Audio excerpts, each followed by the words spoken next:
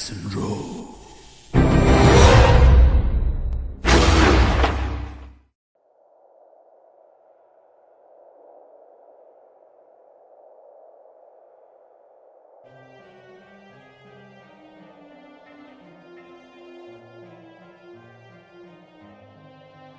নমস্কার, 221B Harrison road থেকে বলছি আমি সুমিতেন্দ্র।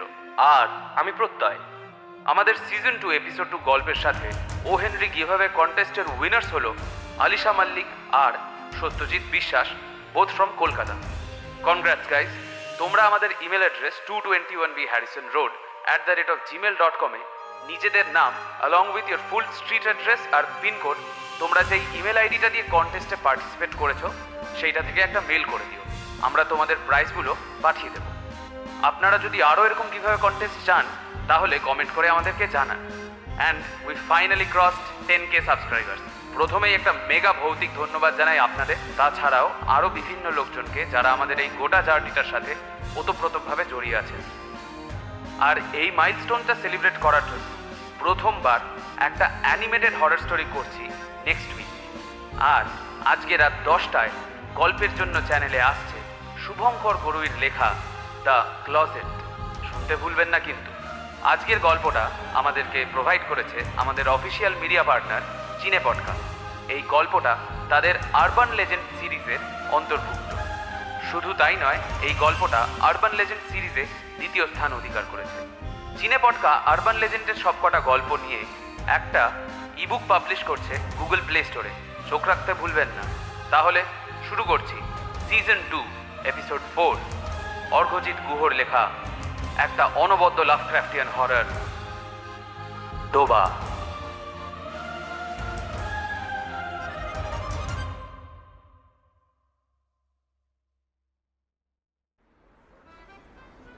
এই জন, তোর কুকুরটা একটু সরাতো। পাশের টেবিলে বসে থাকা জনাথনকে বলল প্যাট্রিক। তোকে কতবার বলেছি ও কুকুর নয়। হুইস্কির গ্লাসটা ঠক করে টেবিলে রেখে গম্ভীর গলায় বলল জনাথন। মনে মনে প্রমাদ গুনলাম, এইবার একটা অশান্তি বাঁধল বলে। মাথা নিচু করে বিফ প্ল্যাটারটায় মন দিলাম আমি। কোনো রকমে ফক দিয়ে এক টুকরো মাংস কবজা করে মুখে পুড়তে যাব, পিঠে একটা চাপড় মেরে বলল প্যাট্রিক, তুই বল এটা কুকুর নয়। কি আর বলি, পিঠে চাপড়ের ধাক্কাটা কোনো রকমে সামলে সামনে তাকালাম। দেখি জনাথন চোখ বড় বড় করে তাকিয়ে আছে। ওরই পায়ের কাছে বসে আছে ওর পোষা প্রাণীটা। আমাদের দিকে জল জল করে চেয়ে আছে। জনাথনের সবচেয়ে প্রিয় রকি। জনাথন বলল, একদম ওর কথায় সায় দিস না। তুইও জানিস রকি কুকুর নয়, এখানকার স্থানীয় বুনো নেকড়ে। ওকে কুকুর বললে আজই এই আড্ডায় আমার শেষ দিন। এই এক রোজকার ঝামেলা আমাদের আড্ডার। প্যাট্রিকের এই এক স্বভাব। জনাথনকে কোনো তর্কে হারাতে না পারলেই ওর নেকড়ে রকিকে কুকুর বলে বসে। তারপর জনাথন সব তর্কের বিষয় ভুলে ঝগড়া করতে থাকে। এই ঘটনা মাসে 2বার তো হয়। তবে আসার কথা কোনো সময় জনাথন আমাদের ছেড়ে যায়নি। আমাদের বলতে আমি বরিস, জনাথন আর প্যাট্রিক, আর আরেক বন্ধু ডমিনিক। গ্লাসের হুইস্কিটা কোনো রকমে শেষ করে কিছু একটা বলতে যাচ্ছিলাম, এরই মধ্যে হন্তদন্ত হয়ে পাবে ঢুকলো ডমিনিক। চুলগুলি এলোমেলো, সারা গায়ে হাতে পায়ে ধুলো ভর্তি। প্যান্টের হাঁটুর কাছটায় ছড়ে গেছে জিন্সটা। কোনো রকমে হাঁপাতে হাঁপাতে চেয়ারটা টেনে বসেই ওয়েটারকে একটা হুইস্কির অর্ডার দিল। Waiter, one jack on the rocks please। তারপর আমাদেরই বিফ প্ল্যাটারটা থেকে কেটে এক টুকরো মাংস মুখে পুড়ে খানিক শান্ত হলো। একটা মোক্ষম সময় আমাদের। আমরা তিনজনই চুপ। জানি কিছু একটা নতুন জিনিস নিশ্চয়ই পেয়েছে ডমিনিক। ও আসলে এখানকার বিশ্ববিদ্যালয়ের ছাত্র, বিষয় প্রত্নতত্ত্ব। আমাদের এই 4 বন্ধুর মধ্যে ওই সবচেয়ে ছোট। ছটফটে প্রাণবন্ত বছর 21-এর একটা ছেলে। কিন্তু সারা সপ্তাহের শেষে আমাদের এই আড্ডায় ও যখনই এভাবে আসে তখনই আমরা একটা নতুন কিছুর আভাস পাই। আজ সেরকমই একটা দিন মনে হচ্ছে।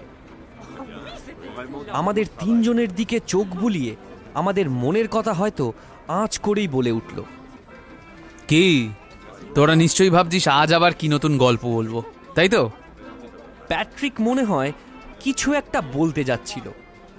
ওর কথার মাঝপথেই থামিয়ে ব্যাগ থেকে একটা জিনিস বের করে আনলো ডমিনিক।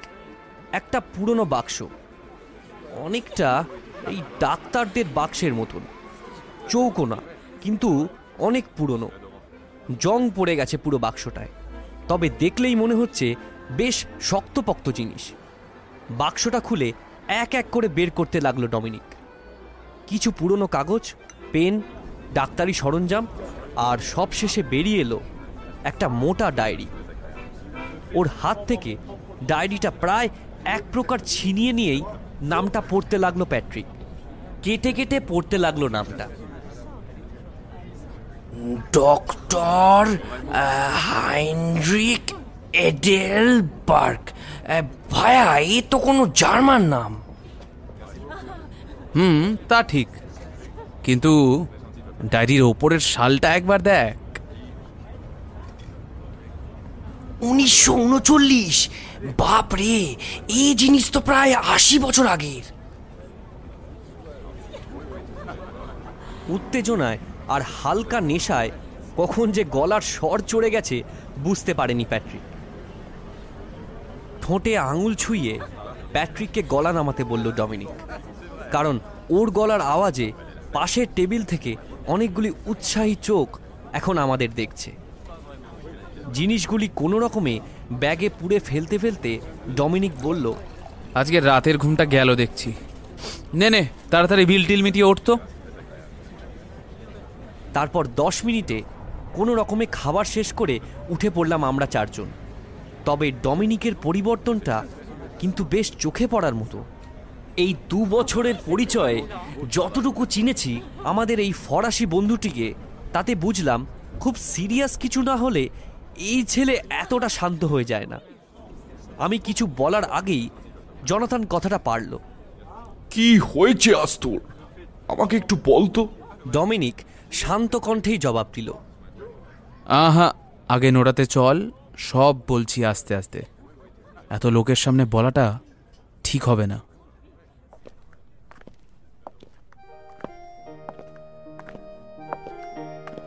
নোরা আমাদের গোপন আস্থানা না, সেরকম গোপন নয়। তবে এটুকু খেয়াল করেছি, ডমিনিক যখনই আমাদের এখানে নিয়ে এসেছে তখনই একটা জমাটি গল্প বলেছে। সেটা এখানকার ক্যালাভিপোয়েগের গল্পই হোক বা এস্তোনিয়ার স্বাধীনতা আন্দোলন।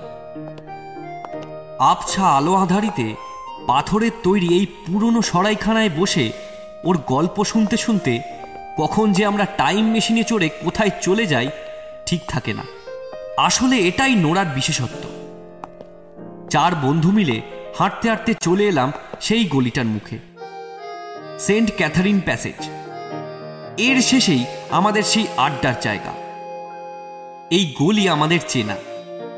শহরের মধ্যে এ যেন এক রহস্যময় গলিপথ, একদম শান্ত, মায়াময়।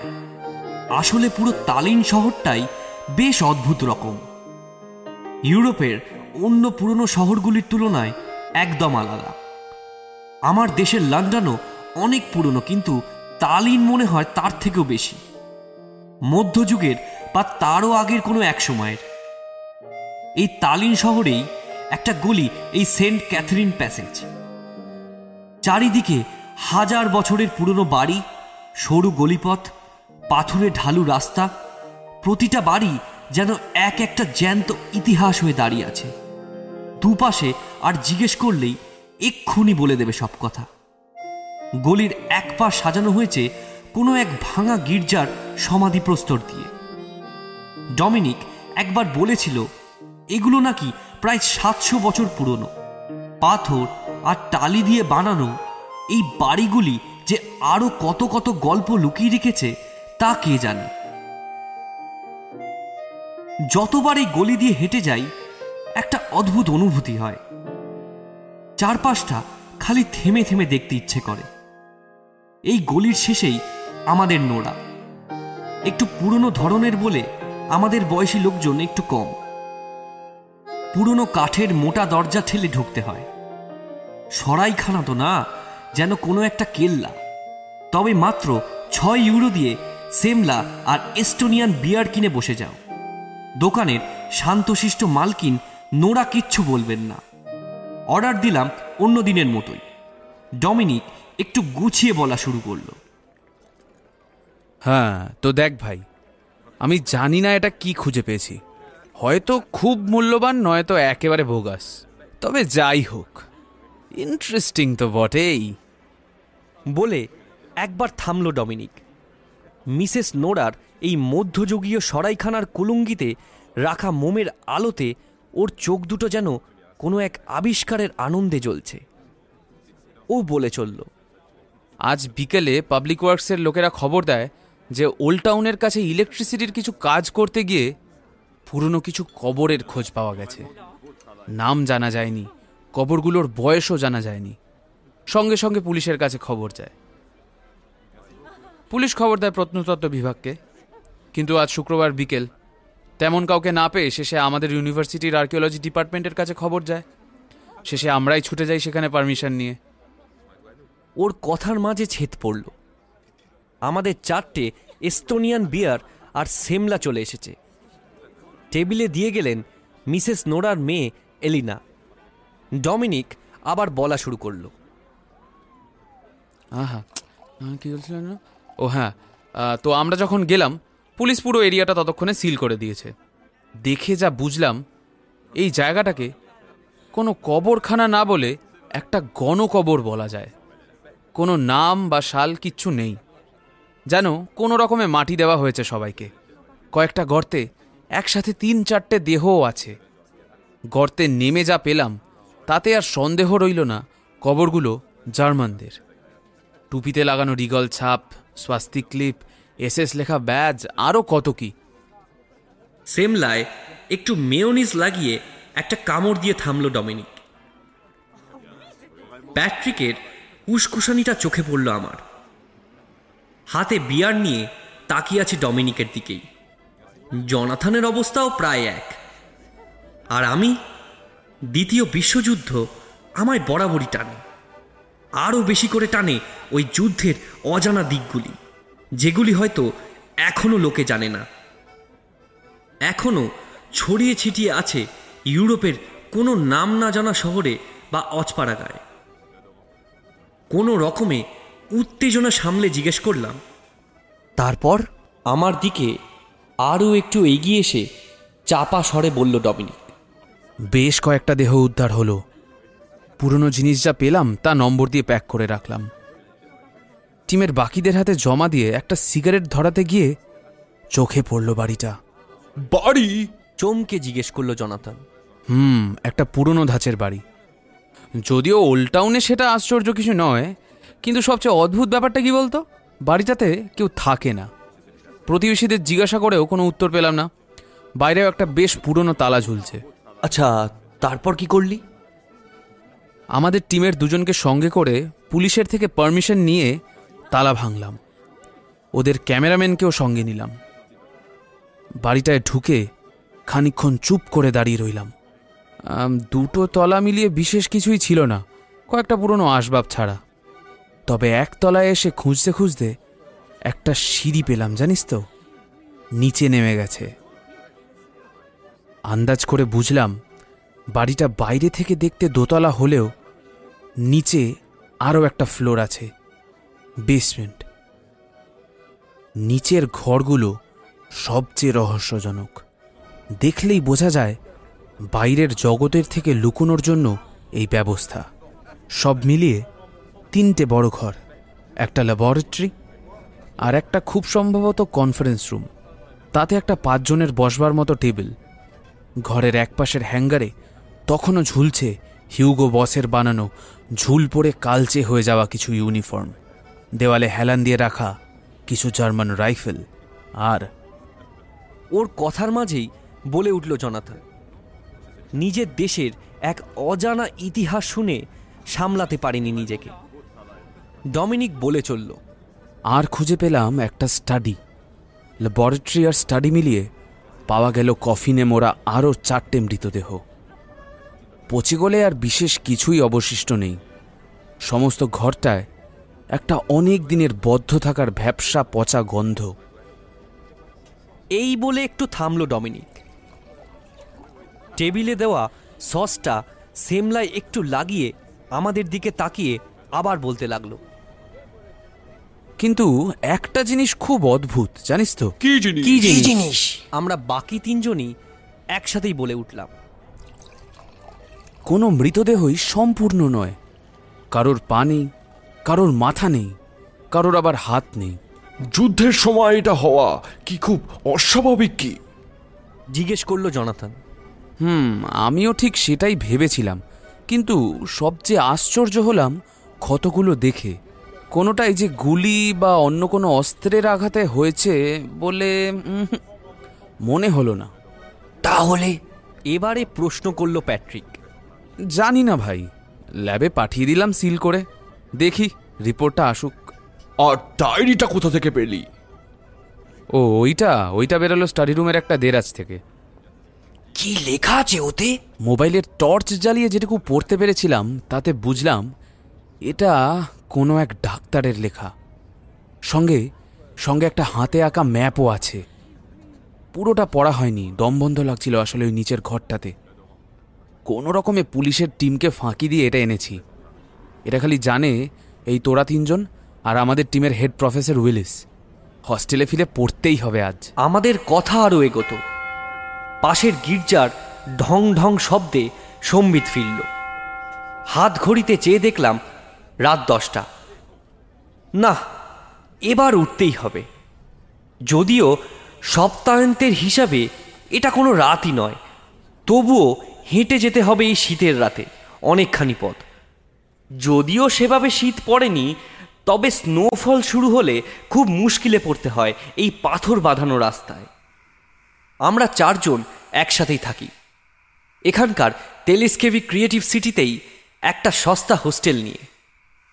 সকাল হলেই আমি হেঁটে আমার অফিস চলে যাই। অফিস বলতে আমারই এক বন্ধুর স্টার্টআপ, এই টাউনশিপেই। বাকিরাও বেরিয়ে পড়ে যে যার কাজে। একসাথে সময় কাটানো বলতে এই শুক্রবার সন্ধ্যে থেকে রবিবার। আমার ঘরেই শোয় প্যাট্রিক, পাশের ঘরে ডমিনিক আর জনাথন। রকি ছাড়া থাকে দোতলায় আমাদের ঘরের সামনের ব্যালকনিতেই। রাত তখন কটা হবে জানি না, দরজায় একটা টোকা পড়ল। টোকা না বলে ঘুষি বলাই ভালো। বেশ কয়েকবার প্যাট্রিককে ধাক্কা দিয়েও জাগানো গেল না। বাধ্য হয়ে আমি উঠলাম।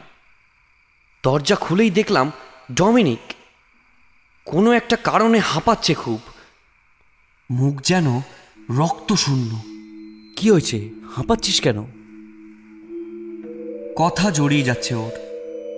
এই শীতের রাতেও দেখলাম বিন্দু বিন্দু ঘাম জমেছে ওর কপালে। ঘরে ডেকে এনে ফায়ারপ্লেসের সামনে বসালাম। একটু ব্র্যান্ডি দিলাম। খেয়ে মনে হলো একটু বল পেল। ঢোক গিলে বলতে শুরু করলো, ওই ঘরে আমার দম আটকে আসছে। মনে হচ্ছে যেন। আচ্ছা আচ্ছা, আগে শান্ত হ।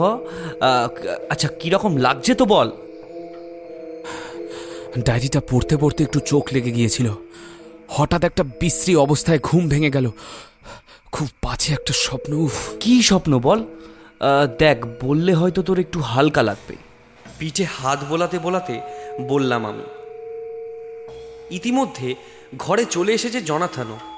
প্যাট্রিকও উঠে বসেছে বিছানা ছেড়ে। 3জনকে দেখে যেন একটু সাহস পেল ডমিনিক।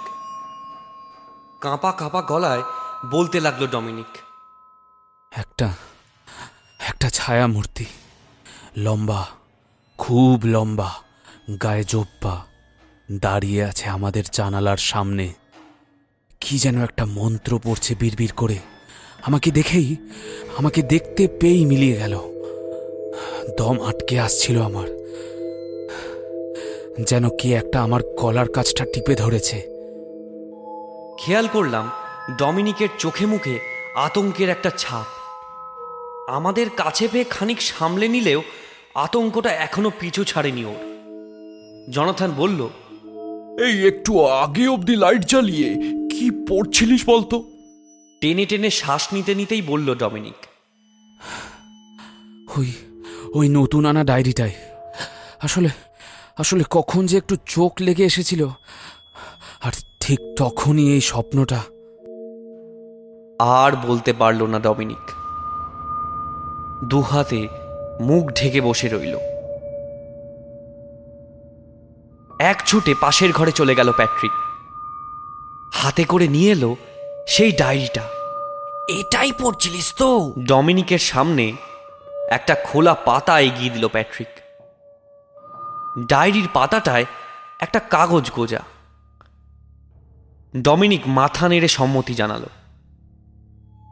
স্টাডি টেবিলের বাতিটা জ্বালিয়ে পড়তে শুরু করলো প্যাট্রিক।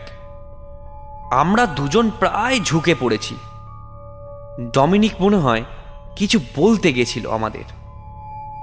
তারপর আবার চুপ করে সে বসে রইল। কোনো কারণে খুবই অস্থির লাগছে ওকে। পরিষ্কার হাতের লেখায় লেখা একটা ডায়েরি। প্যাট্রিক অল্প অল্প জার্মান জানে। ওই পড়তে লাগলো এক এক করে ভাঙা ভাঙা জার্মানে। প্রথম এন্ট্রি 10ই অক্টোবর 1939 সাল। ওল্ড টাউনে এই বাড়িটায় লুকিয়ে আছি আজ বেশ কয়েক মাস হলো। কতদিন বাঁচবো জানি না। শুনলাম আমাদের ফিউরার আর স্টালিনের মধ্যে চুক্তি হয়েছে এস্টোনিয়া নিয়ে। কি হবে জানি না। বাইরে রাশিয়ান স্পাই ঘুরে বেড়াচ্ছে। নেহাত কিছুটা রাশিয়ান জানি বলে বাজার হাটে বেরোলে ধরা পড়ছি না।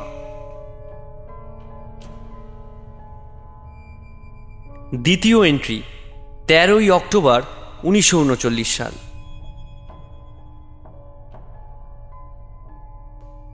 ডেগলারকে ফিরছে না আজ প্রায় 7 দিন। কি হয়েছে জানি না। ওর সঙ্গে আরো কয়েকজনও ছিল। রেডিও অপারেটর এক্সট্রাইন মারা গেছে আজ 2 দিন। মৃতদেহটা রাখা আছে নিচের ঘরে। কবর দিতে পারছি না, খাওয়ার নেই, সঙ্গে ওষুধও শেষ হয়ে আসছে। পাতা উল্টালো প্যাট্রিক। 4-5টা পাতা ফাঁকা, কোনো এন্ট্রি নেই। পিছন ফিরে একবার দেখলাম ডমিনিক শুয়ে পড়েছে আমার বিছানায়। সিলিংয়ের দিকে চেয়ে ক্লান্ত, অবসন্ন ও ভীত। কেন এরকম করছে ঠিক আন্দাজ করতে পারলাম না। 18ই অক্টোবর 1939 সাল। ডেগলার ফিরে এসেছে। খুব আনন্দ হচ্ছে আজ। তবে ও আহত। ডান হাতে একটা ঘা হয়েছে। গুলির না, কিছু একটায় আঁচড়েছে। কোনো জংলি প্রাণী, গভীর ক্ষত। এক্সট্রাইনকে সমাধিস্থ করলাম দুজন মিলে। ঈশ্বর ওর আত্মার মঙ্গল করুন।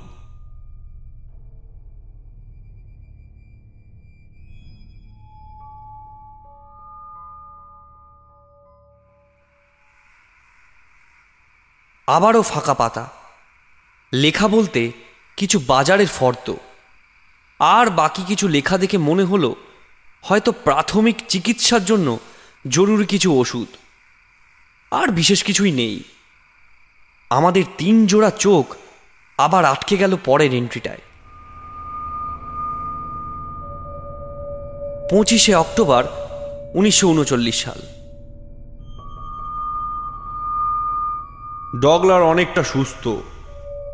হাতের ঘাটাও শুকিয়ে এসেছে। ওষুধে কাজ হয়েছে, কিন্তু যেই গল্পটা শোনালো রাতে ঘুমোতে পারছি না। আন্দাজে একটা ম্যাপ বানিয়েছি। রেডিওটা চালু করতে পারলেও খাবার আর ওষুধ নেই।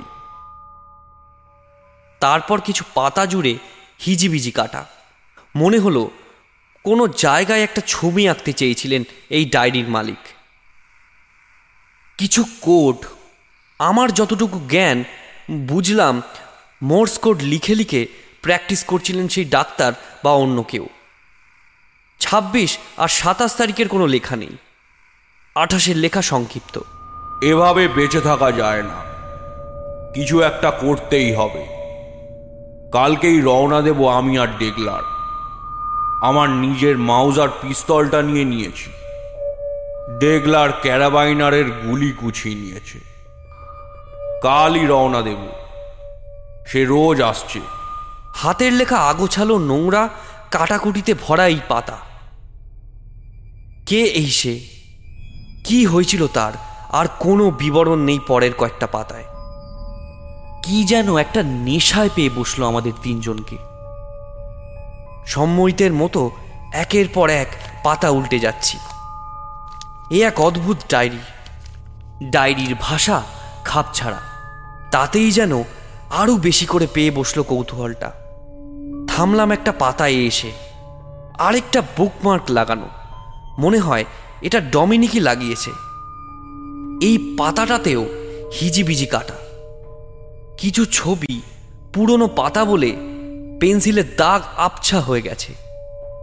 হলদে হয়ে আসা পাতাগুলির কিছুটা কোনো পোকাতেও খেয়ে নিয়েছে। টেবিল ল্যাম্পটা আরও একটু ঝুঁকিয়ে দেখতে গেলাম আঁকাটা।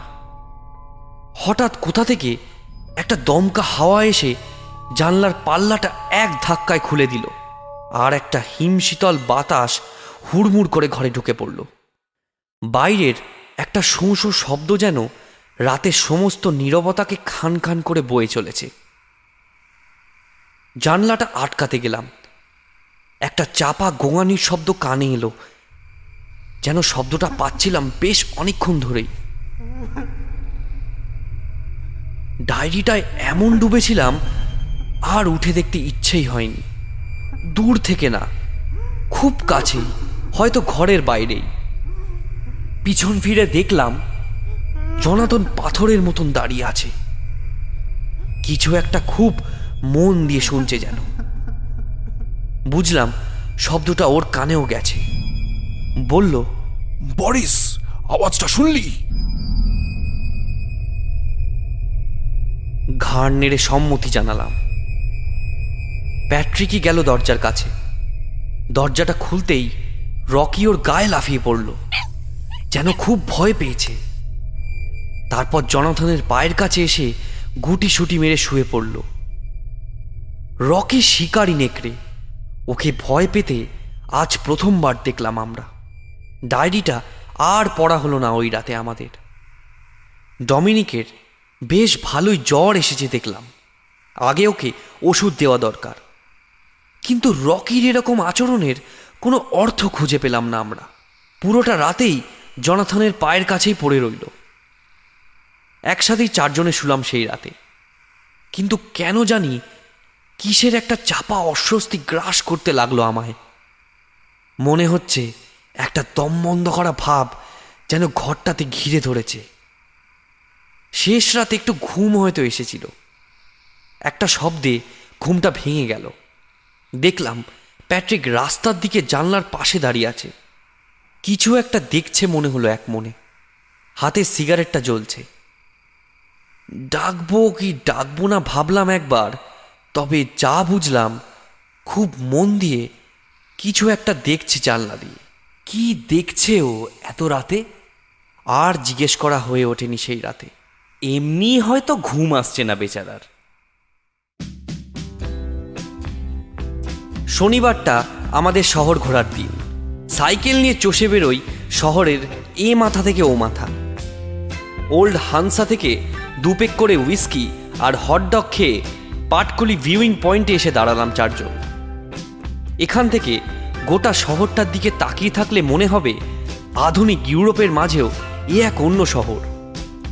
নিউ টাউনটা আধুনিকতায় ঘেরা হলেও প্রাণভোমরা যেন এই পুরনো মধ্যযুগীয় বাড়িগুলো। কেউ বললে হয়তো বিশ্বাস করবে না, এখানকার সেন্ট ওলাফ চার্চ একসময় ইউরোপের নাকি সবচেয়ে উঁচু বাড়ি ছিল। ভেনিস, প্যারিস বা নিজের শহর লন্ডন অনেক ঘুরেছি, কিন্তু গত কয়েক বছরে তালিন আমায় শুধু অবাক করে চলেছে। পড়ন্ত সূর্যের আলোয় এই বল্টিক শহরটা যেন রোজ আরো মায়াময়ী হয়ে ওঠে। একটু পরেই সন্ধ্যা নামবে। শত শত আধুনিক আলোর মাঝেও ইতিহাস যেন ঘুম থেকে ওঠে রোজ। কাব্যি করা আমার তেমন আসে না, হয়তো আমার দেশের কিডস বেঁচে থাকলে 2 লাইন লিখে দিতে পারতে। কালকের রাতের কথা যে কখন ভুলে গিয়েছি খেয়ালই নেই। ডমিনিকও এখন অনেক সুস্থ, তবে রকি যেন একটু মিয়ে গেছে। হঠাৎ দেখলাম প্যাট্রিক দৌড় লাগালো। কোনো কিছু না বুঝেই আমরা বাকি 3 জনও পিছু নিলাম। কোনো রকমে স্ট্যান্ড থেকে সাইকেলটা নিয়ে হন্তদন্ত হয়ে চালাতে শুরু করে দিল। আমরাও যে যার সাইকেল নিয়ে ওর পিছু নিলাম। প্যাট্রিক একটু খামখেয়ালি গোছের বরাবরই, জানি না এখন আবার কি করতে চলেছে। এরকম হঠাৎ করে কি এমন মনে পড়ল ওর?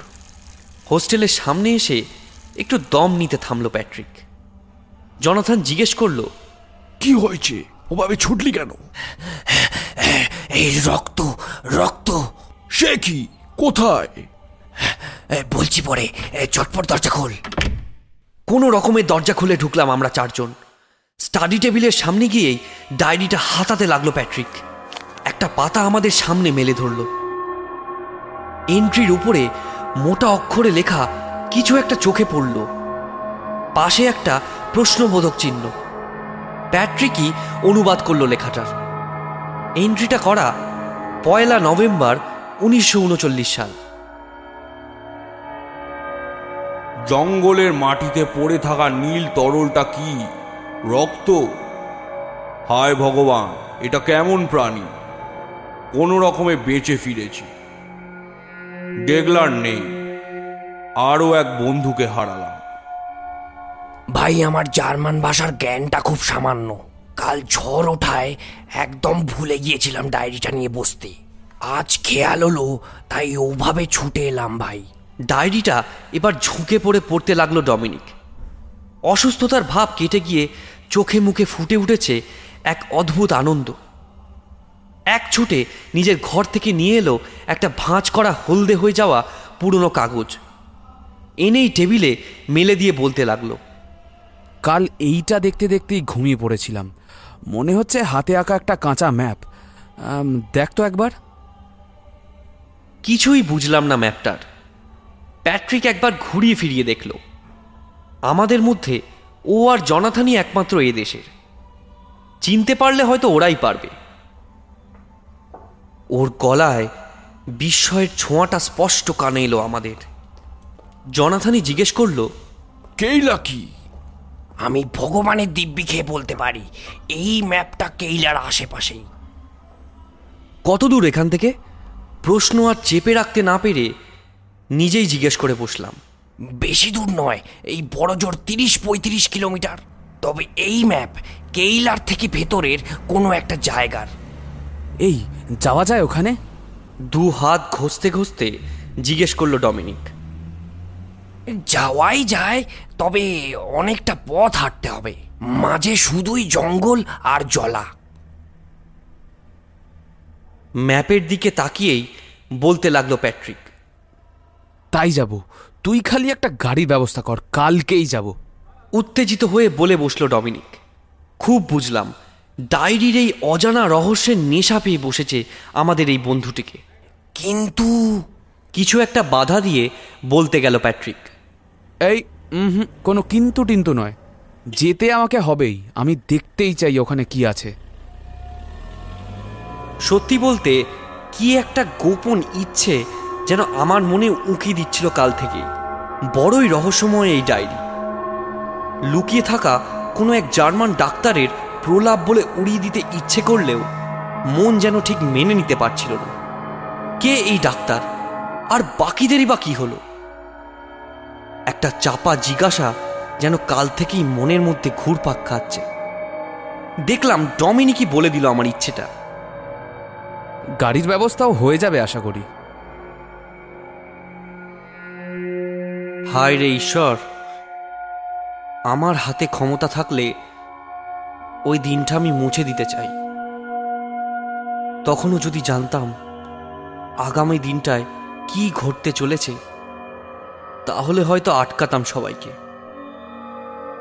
সেদিনের কথা ভাবলে এখনো ঘুমের মধ্যে আঁতকে উঠি।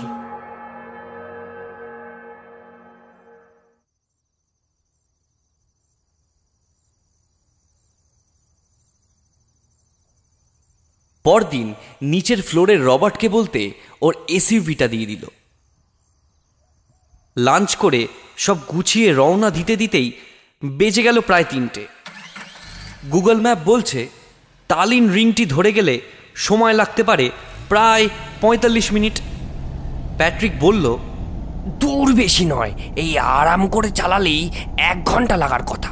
কিন্তু কেউ মনে হয় আমাদের জন্য কিছু অন্যই পরিকল্পনা ছকে রেখেছিল।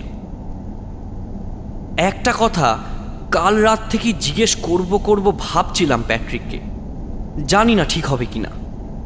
কাল রাতে ও কি কাউকে দেখেছিল জানলায়? আমার পাশের সিটেই বসে গাড়ি চালাচ্ছে জনাথন। কথাটা প্যাট্রিককে বলতে যাব, ক্যাচ করে ব্রেক কষে গাড়িটা থামিয়ে দিল জনাথন। ও মা, গাড়ি পাংচার! এখন উপায়? রবিবার বলে এমনিতেই রাস্তায় লোক কম। গুগল সার্চ করে দেখলাম একটা রিপেয়ার শপ সামনেই দেখাচ্ছে, 24 ঘন্টাই খোলা থাকে। যাক, বাঁচা গেল। দোকানের মালিক বুড়ো স্টিভেন খুব কথা বলে, মনে হয় কানেও একটু খাটো। তবে একটা কথা, হেল্পলাইনে ফোন করার প্রায় সঙ্গে সঙ্গেই গাড়ি পাঠিয়ে দিয়েছিল টো করে নিয়ে যাওয়ার জন্য। কথায় কথায় খালি জানতে চায় আমরা কোথায় যাচ্ছি। প্রথম বেশ কয়েকবার এড়িয়ে যাব ভাবছিলাম, শেষে বলেই দিলাম।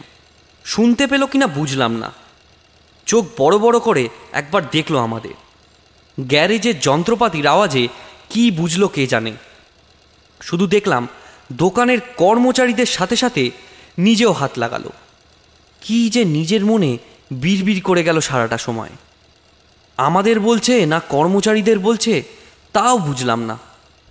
টায়ার পাল্টে আবার রওনা দিতে দিতে দেখতে পেলাম সূর্য হেলে পড়েছে পশ্চিম দিগন্তে। ম্যাপ বলছে এখনও প্রায় 12 কিলোমিটার। দোকান ছাড়ার সময় বুড়ো স্টিভেনের কথাগুলি এখনো কানে ভাসছে। মনে রেখো, আজকে কিন্তু পূর্ণিমা, সে আসবে আজ, সাবধানে থেকো।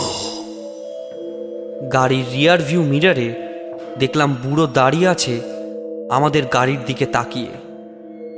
ডুবন্ত সূর্যের লালচে আলোয় সামনের হাইওয়েটা আমাদের কোন পথে নিয়ে যাবে আমরা 4 জনের কেউই জানি না। কেইলা গ্রামটা পেরিয়ে একটা জঙ্গলের পাশে গাড়ি দাঁড় করালো জনাথন। আর গাড়ি যাবে না ভাই, এরপর থেকে হেঁটেই। গাড়ি থেকে নেমে এলাম আমরা 4 জন আর রকি। ম্যাপে দেখানো জায়গাটা যে কোথায় তা আমরা কেউই জানি না। হয়তো কিছুটা আন্দাজ আছে প্যাট্রিকের। কালকের ম্যাপটা ও সঙ্গে করেই এনেছে দেখলাম। জঙ্গলটা বাইরে থেকে যতটা গভীর মনে হচ্ছিল, হেঁটে যাওয়ার সময় বুঝতে পারছি সেটা আরও বেশি ঘন। কাদার মধ্যে হাঁটতে হাঁটতে কানে এলো একটানা ঝিঝি পোকার ডাক। সেই একটানা শব্দ কখন যে কানে সয়েও গেল, কিছুক্ষণের মধ্যেই আর মাথা ধরা যাচ্ছে না আওয়াজটায়। বাইরের আলো এখানে দিনের বেলাতেও প্রবেশ করে বলে মনে হয় না। সমস্ত জঙ্গলটাই যেন একটা ভেজা স্যাঁতস্যাঁতে ঘরের মতো। কাদামাটি আরও ভিজে গেছে মনে হয় কালকে রাতের বরফ পড়ার পরে। আমাদের হাইকিং শুগুলিও আটকে যাচ্ছে বারবার। প্রতিটা পা আমাদের সাবধানে ফেলতে হচ্ছে। হাতের টর্চগুলি এবার জ্বালতেই হলো আমাদের। একটা ঘন কুয়াশার চাদর যেন ঘিরে ধরেছে আমাদের। সূর্য কখন ডুবেছে এখন আর খেয়াল নেই। কতক্ষণ ধরে এই জল কাদা ভেঙে হাঁটতে হবে তাও জানি না। রেডিয়াম ডায়াল লাগানো ঘড়িটায় দেখলাম সন্ধে 6:30। তার মানে 1 ঘন্টা ধরে হাঁটছি আমরা 5টা প্রাণী এই জঙ্গলে। জঙ্গলের এই অদ্ভুত নীরবতাটাও কেমন যেন আস্তে আস্তে গা সওয়া হয়ে যাচ্ছে। এখানে আর ঝিঝির ডাক কানে আসছে না। প্যাট্রিক একবার করে টর্চ ফেলে দেখে নিল ম্যাপটা। আমাদের এগিয়ে এগিয়ে নিয়ে যাচ্ছে রকি। যতই হোক জঙ্গলি নেকড়ে। আমাদের থেকে ভালোভাবেই হয়তো ওই চেনে এই জঙ্গল।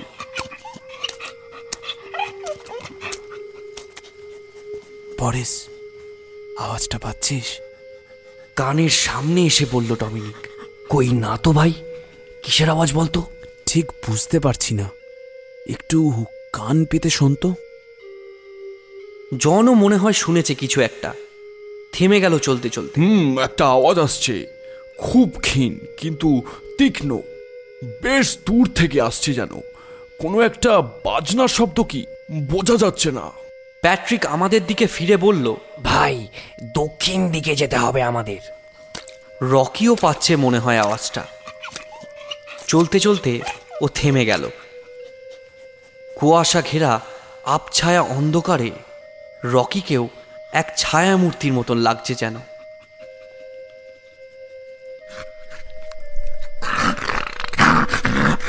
রকি ছুট লাগালো আমাদের ছেড়ে।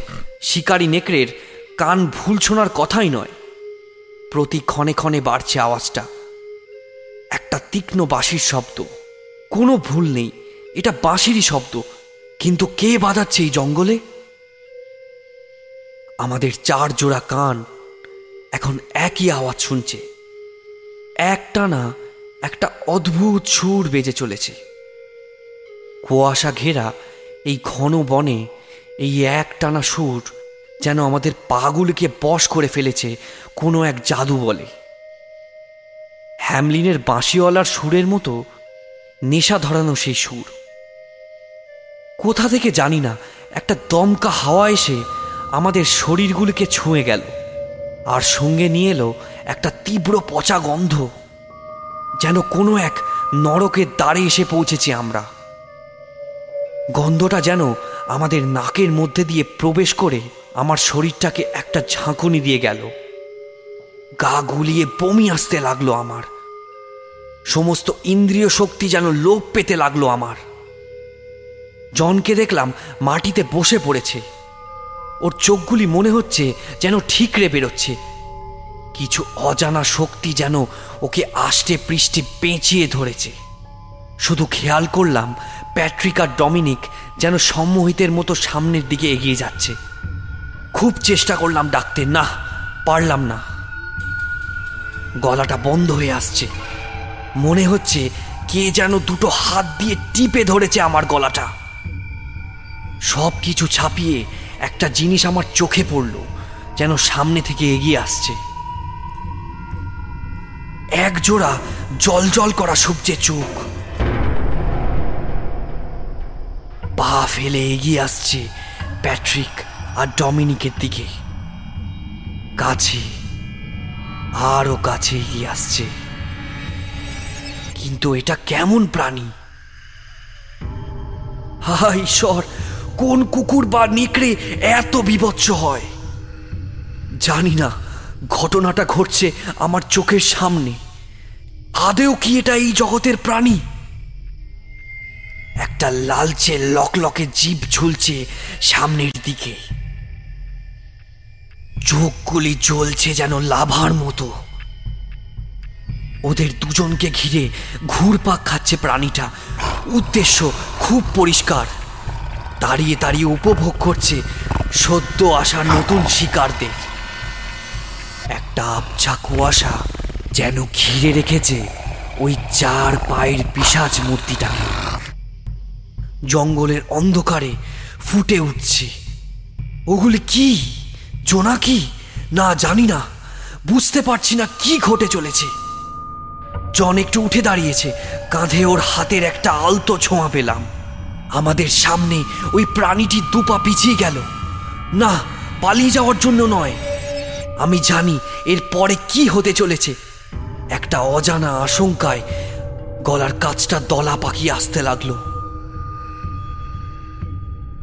চিৎকার করে ডাকতে লাগলাম, ওরা কি দেখতে পাচ্ছে না এই পিশাচকে? প্রাণীটা একটা ঝাঁপ দিল ডমিনিককে লক্ষ্য করে। একটা চিৎকার করতে গিয়েও পারলাম না। মনে হলো কে যেন আমার মুখটা চেপে ধরছে। আর হয়তো বাঁচাতে পারলাম না আমার 2 বন্ধুকে। একটা ভয়ঙ্কর আশঙ্কায় চোখটা বন্ধ হয়ে এলো যেন। শুধু কানে আসতে লাগলো সেই একটানা বাঁশির সুর, আরো তীব্র থেকে তীব্রতর হচ্ছে আওয়াজটা। নিয়তির এই নোংরা খেলাটা আর দেখতে পারবো না বলে মনে হয়। ঠিক তখনই একটা বিদ্যুৎ ঝলক খেলে গেল যেন চোখের সামনে। এ কি দেখলাম আমি? সত্যি কি তাই? সদ্য ভেসে ওঠা ওই চাঁদের আলোয় দেখলাম রকি এক লাফে ওই পিশাচটার টুটি কামড়ে ধরেছে। পিশাচটা ছটফট করছে, কিন্তু এটা কি জিনিস? আমার পাশ থেকে শুধু জনের অস্ফুট আওয়াজটা পেলাম, ওই দেখ পড়িস। ওর বলতে হতো না, আমার চোখ পড়েছে প্রাণীটার ক্ষত থেকে রক্ত গড়িয়ে গড়িয়ে পড়ছে। রকির আক্রমণে তেমন ক্ষতি না হলেও রক্তপাত হচ্ছে। যদিও জানি না এই তরল রক্ত কিনা, তবে তার রং নীল। উজ্জ্বল নীল রক্তে ভিজে যেতে লাগলো জঙ্গলের মাটি। প্রাণীটা আহত, আমাদের দিকে একটা ঘৃণার দৃষ্টি দিয়ে কুয়াশার সুযোগ নিয়ে কখন যে হাওয়ায় মিশে গেল খেয়ালই করিনি। মন বলছে ও আবার আসবে, ওর ফসকে যাওয়া শিকার ধরতে। এভাবে হার ও মেনে নেবে না। ওরা দুজন দাঁড়িয়ে আছে একটা প্রায় মজে যাওয়া একটা ডোবার পাশে। আমরা দুজন গিয়ে যখন দাঁড়ালাম, দেখলাম ডমিনিক এক দৃষ্টে তাকিয়ে আছে ডোবাটার দিকে। দৃষ্টি অনুসরণ করে আমরা যা দেখলাম ভাষায় প্রকাশ করতে হয়তো পারবো না। শয়ে শয়ে ভেসে আসছে মানুষের মৃতদেহ, একটার উপর একটা। কেউ যেন ওদের ছিঁড়ে ছিঁড়ে খেয়ে রেখে গেছে, হয়তো আবার ফিরে এসে খাবে। জল কাদায় আটকে রয়েছে কত শত শত মৃতদেহ। জানি না কত বছরের পুরনো এই জলা, কোন সৃষ্টির আদিকাল থেকে হয়তো এই জলা কে বলতে পারে। একটা বীভৎস দুর্গন্ধে চারিদিকে বাতাস যেন ভারী হয়ে এসেছে। বাঁশিটা কখন থেমে গেছে খেয়ালই করিনি। তার জায়গায় কানে আসতে লাগলো হিস হিসে গলায় একটানা একটা মন্ত্র। কোনো এক প্রাচীন ভাষায় কেউ বা কারা যেন পড়ে চলেছে সেই মন্ত্র। সমস্ত জঙ্গল যেন মেতে উঠেছে কোনো এক আদিম খেলায়। প্রতিটা গাছ যেন অদ্ভুত রকমের জীবন্ত হয়ে উঠল আমাদের চোখের সামনে। একটা যেন ঝড় নেমে এলো। জানি না এই ঝড় কি আদৌ থামবে। শুধু বুঝলাম কেউ যেন আমায় টানছে, টেনে নিয়ে যাচ্ছে ওই পচা ডোবাটার দিকে। আমার নিজের পায়ের উপর যেন আমার নিজেরই নিয়ন্ত্রণ কমে আসছে প্রতি মুহূর্তে। শুধু বুঝলাম এই মন্ত্রের ডাক উপেক্ষা করার ক্ষমতা আমার নেই। কিন্তু জলাটার উপরে দাঁড়িয়ে আছে ওটা কে? কুয়াশার চাদরের ফাঁক দিয়ে যেই আবছায়া মূর্তিটা ভেসে উঠল, তার উচ্চতা ঠিক কতটা আমি জানি না। পরনে একটা হালকা হলদে কাপড়, শীর্ণকায় হাত দুটো দিয়ে কাউকে ডেকে যাচ্ছে বীর বীর করে মন্ত্র বলে। প্রায় মানুষের মতন চেহারার এই প্রাণীটা কি আদৌ এই জগতের? আর কাকেই বা ডাকছে ও? আমার জ্ঞান যেন আস্তে আস্তে মিলিয়ে আসছে। শুধু যেন টের পাচ্ছি আমার পা দুটো আটকে যাচ্ছে ওই কাদার মাঝখানে। আর হয়তো ওই চার পেয়ে নরকের প্রাণীটা আবার এসেছে। ওই লম্বা ছায়া মূর্তিটার পাশ গিয়ে দাঁড়ালো। রকির আঁচড়ের ঘা এখনো টাটকা, তা থেকে পড়ছে রক্ত, নীল রক্ত। মাটিটা ভেসে যাচ্ছে ফোঁটা ফোঁটা রক্তে। আর তেমন কিছু মনে নেই আমার। শুধু বুঝেছিলাম আমি যেন গেঁথে যাচ্ছি ওই পচা পাঁকে। হাতে গায়ে লাগছে সেই গলে যাওয়া পচে যাওয়া দেহগুলি। আমার কানে বাজছে সেই একটানা প্রাচীন মন্ত্র। দম দেওয়া পুতুলের মতো কখন যে ওই ডোবায় নেমে এসেছি জানি না আমি। আর কিছু মনে নেই। শুধু দেখলাম ওই নরকের পূজারীটা আমার দিকে তাকিয়ে হাসছে। হ্যাঁ, সে হাসছে। আর আমি যেন মন্ত্রমুগ্ধের মতন এগিয়ে চলেছে ওর দিকেই। হে কি, হে কি, আমি ছুটছি কেন? এই তো এই জলাটায় ছিলাম তাহলে। এই তো হ্যাঁ হ্যাঁ হ্যাঁ, ওই তো ওরা তিনজন। ওরাও কেন ছুটছে? আমার মুখের দিকে চেয়ে আছে জন। জানি তো, জানি কি বলছে ও। ও ও কি বলতে চাইছে? ওর কথা তো আসছে না আমার কানে। দৌড়ে যাচ্ছে আমরা চারটে প্রাণী, ঝোপঝাড় ভেঙে।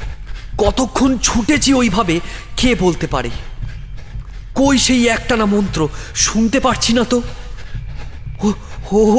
ওই তো ডমিনিক, সব পরিষ্কার দেখতে পাচ্ছি, সব শুনতে পারছি আমি। থামিস না বরিস, ছোট দৌড়া। না না, আর পারছি না, একটু জল চাই।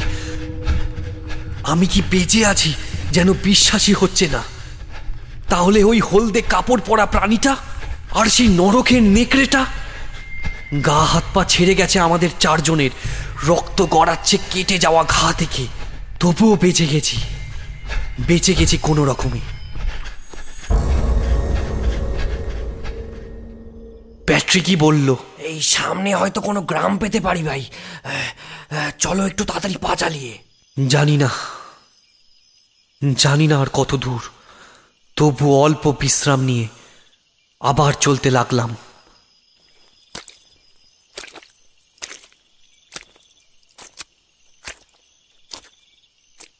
ভয় পেও না, তোমরা ভেতরে এসো, তোমাদের কোনো ক্ষতি হবে না।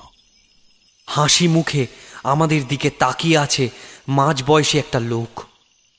ছুটতে আলো দেখতে পেয়ে এই বাড়িটারই কড়া নেড়েছিলাম আমরা।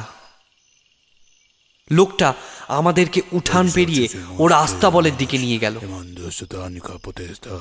কি জানি এক মন্ত্র বলল মাথায় হাত রেখে। যাও, তোমাদের আর কোনো ভয় নেই, এবারের মতো তোমরা রক্ষা পেয়ে গেছো। এসো, এবার আমার ঘরে এসো, একটু ব্র্যান্ডি আর গরম দুধ খেয়ে যাও। আপনাকে অসংখ্য ধন্যবাদ। আপনি না থাকলে হয়তো। আরে না, সেসব থাক, আহা এসব পরে হবে এক সময়। কিন্তু আগে বলো, ওই জঙ্গলে গেলে কি করে তোমরা? জনাথানই বলল সব কথা, এমনকি ডমিনিকের ডায়েরি পাওয়ার কথাও। ভদ্রলোকের মুখটা যেন কেমন শুকিয়ে এলো বুঝতে পারলাম। বেশ বুঝলাম উনিও কুকড়ে যাচ্ছেন আস্তে আস্তে। সব কথা বলার পর জনাথানই বলল, আচ্ছা, এই ডোবাটা? ওটা মৃত্যুর ডোবা। জানি না কত শত মানুষ আছে ওই মরণ পাঁকে। জনের কথার মাঝখানেই বলে উঠলেন ভদ্রলোক। নিজের গ্লাসের সোনালি তরলটায় এক চুমুক দিয়ে দু হাতে মুখ ঢেকে বসে রইলেন। কিছুক্ষণ পর আরও একবার গ্লাসে ঠোঁট ছুঁয়ে বলতে শুরু করলেন, কুলম কিং এর নাম শুনেছ তোমরা কেউ? ওনার দৃষ্টি আমার দিকে। প্যাট্রিক ঘাড় নাড়ল, অর্থাৎ ও জানি। কাঁপা গলায় প্যাট্রিক উত্তর দিল, জঙ্গলে থাকা এক নরকের দানব, জঙ্গলে আসা মানুষদের কাছে এক অভিশাপ। কেউ ওর এলাকায় এলে জ্যান্ত চিবিয়ে খায়, আর কাউকে ছুঁয়ে দিলেও সে ওর মতো নরখাদক হয়ে ওঠে। এদেশের লোকগাথার এক নৃশংস চরিত্র। কিন্তু সেসব তো ছোটবেলায়। ওর কথার শেষ হতে না হতে ওই ভদ্রলোক বলে ওঠেন, আধুনিক এস্টোনিয়া এইসব কেউ বিশ্বাস করে না, কিন্তু there are more things in heaven and earth, Horatio, than are dreamt of in your philosophy. এই জগতের আমরা কতটুকুই বা জানি। শোনা যায় প্রাচীন কাল থেকে কোনো এক পূজারী কুলম কিং এর পুজো করে আসছে ওই জঙ্গলে। প্রতি পূর্ণিমার রাত্রে এই গ্রামেরও বহু লোক দেখেছে তাকে। আর ওই নেকড়েটা? এবার আমিই বলে ফেললাম, ওটা ওই পূজারিটারই কুকুর। ওরই মতো নরকের কোনো এক গোপন আস্তানা থেকে উঠে আসা এক পিশাচ। পুজো শুরু হওয়ার আগে জঙ্গল পাহারা দেয়, শিকারের চারিদিকে ঘুরে ঘুরে ঘেরাটোপ তৈরি করে যাতে কেউ বেরোতে না পারে। আমাদের গ্লাসের তরল কখন যে শেষ হয়ে গেছে জানি না। ভদ্রলোক এগিয়ে এসে গ্লাসগুলি নিজের হাতে নিয়ে পাশের টেবিলে রেখে দিলেন। নতুনভাবে গ্লাসগুলি তরল দিয়ে ভরে এগিয়ে আস্তে আস্তে বলতে লাগলেন, দ্বিতীয় বিশ্বযুদ্ধের সময় রাশিয়ানরা এই কি বলে প্রচুর জার্মান সেনাদের ওই অন্ধকার জঙ্গলে টোপ দিয়ে নিয়ে আসতো। তারপর ওদের আর কিছুই করতে হতো না, নরকের পুরোহিতের ওই পিশাচ নেকড়েটাই সব করে দিত। যারা বেঁচে ফিরেছিল তারা শুধু বলতো কোনো এক মায়াবী সুরের কথা, আর এক টানা এক ঘেয়ে এক প্রাচীন মন্ত্রের কথা। তোমরাও কি? শেষের প্রশ্নটা আমাদেরকেই করলেন ভদ্রলোক। উত্তর দেওয়ার দরকার পড়েনি, আমাদের নীরবতাতেই উনি বুঝে নিলেন। তোমাদের মধ্যে কি আর কেউ ছিল? ঠিক করে ভেবে বলবে কিন্তু। জনের মাথাটা নিচু হয়ে গেল। রকি আর ফেরেনি আমাদের সাথে জঙ্গল থেকে। ডিয়ার লর্ড, তুমি ওর আত্মাকে শান্তি দিও। তোমরাও প্রার্থনা করো ওর জন্য। কুলম কিং তার শিকার পেয়েছে, তাই হয়তো তোমরা রক্ষা পেয়েছ। যাক, যাই হোক, তোমরা আমার কথাটা শোনো। আজকের রাতটা তোমরা এখানেই থাকো। আসলে তোমরা হাইওয়ের উল্টো দিকে চলে এসেছো। কাল সকালে তোমাদের আমি গাড়ি করে পৌঁছে দেব সেখানে। ঘরে যা আছে তাই একটু কষ্ট করে খেয়ে নাও রাতটুকু। সকালে বিদায় নেওয়ার সময় নামটা দেখলাম বাড়ির বাইরের নেম প্লেটটায়, জোনাস এডেলবার্গ। দেখালাম বাকি তিনজনকেও। আমাদের তিনজনের মনের কথা বুঝেই হয়তো বললেন, তোমরা এটাই ভাবছো তো এই বুড়োর এরকম জার্মান নাম কেন? তাহলে বলি শোনো। আমার দাদু ছিলেন দ্বিতীয় বিশ্বযুদ্ধের সময় জার্মান সেনাদের ডাক্তার। নাম ছিল হাইনরিক এডেলবার্গ। কোনো এক সন্ধ্যায় নিজেদের বন্ধুদের খোঁজে জঙ্গলে পথ হারিয়ে শেষে কড়া নাড়ে আমাদের বাড়িতে। দরজা খোলেন আমার সুন্দর দিদিমা। ব্যাস, আর কি। আসলে ব্যাপারটা কি বলতো, শত্রুদের মধ্যেও গোপনে প্রেম হয়, বুঝলে? লোকটার মুখে লেগে আছে একটা অমায়িক হাসি। নিজের গাড়ি করেই পৌঁছে দিলেন আমাদের হাইওয়ে অবধি। ওই তো আমাদের এসইউভিটা দাঁড়িয়ে আছে। বিদায় নিয়ে চললাম আমরা, আবার যে যার পথে। প্রায় 6 মাস হয়ে গেছে ওই ঘটনার। ডমিনিক ভালো বন্ধু পেয়ে গেছে ওর রিসার্চের জন্য। কখনো ফোন, কখনো ভিডিও কলে কথা হয়। ভদ্রলোকও আসেন মাঝে মাঝে সপ্তাহান্তে। অফিসে বসে কাজ করছি, হঠাৎ ফোনটা বেজে উঠল। কেউ একটা পিং করেছে হোয়াটসঅ্যাপে, প্যাট্রিক।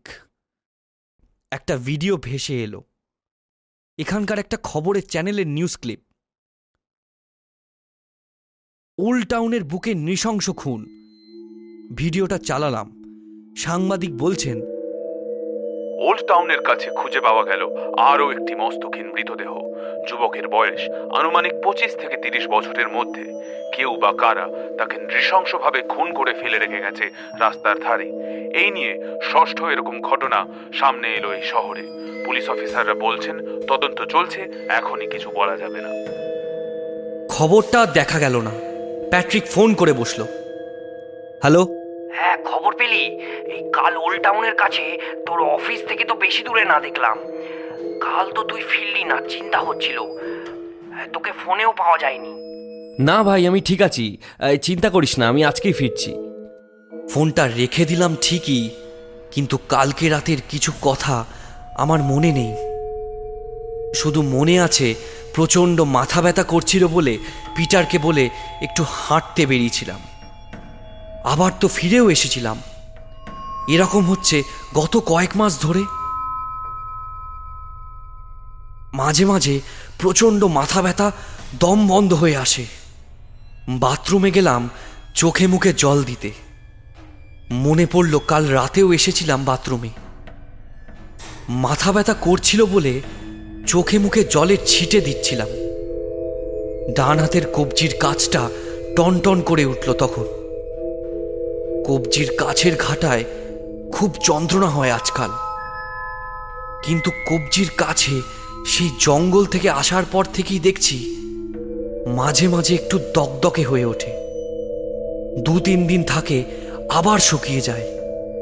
ব্যথাটা বাড়ে বিশেষ করে পূর্ণিমার সন্ধেবেলায়। তারপর আর তেমন কিছু মনে থাকে না। মনে হয় একটা ভালো ডাক্তার দেখাতেই হবে এবার।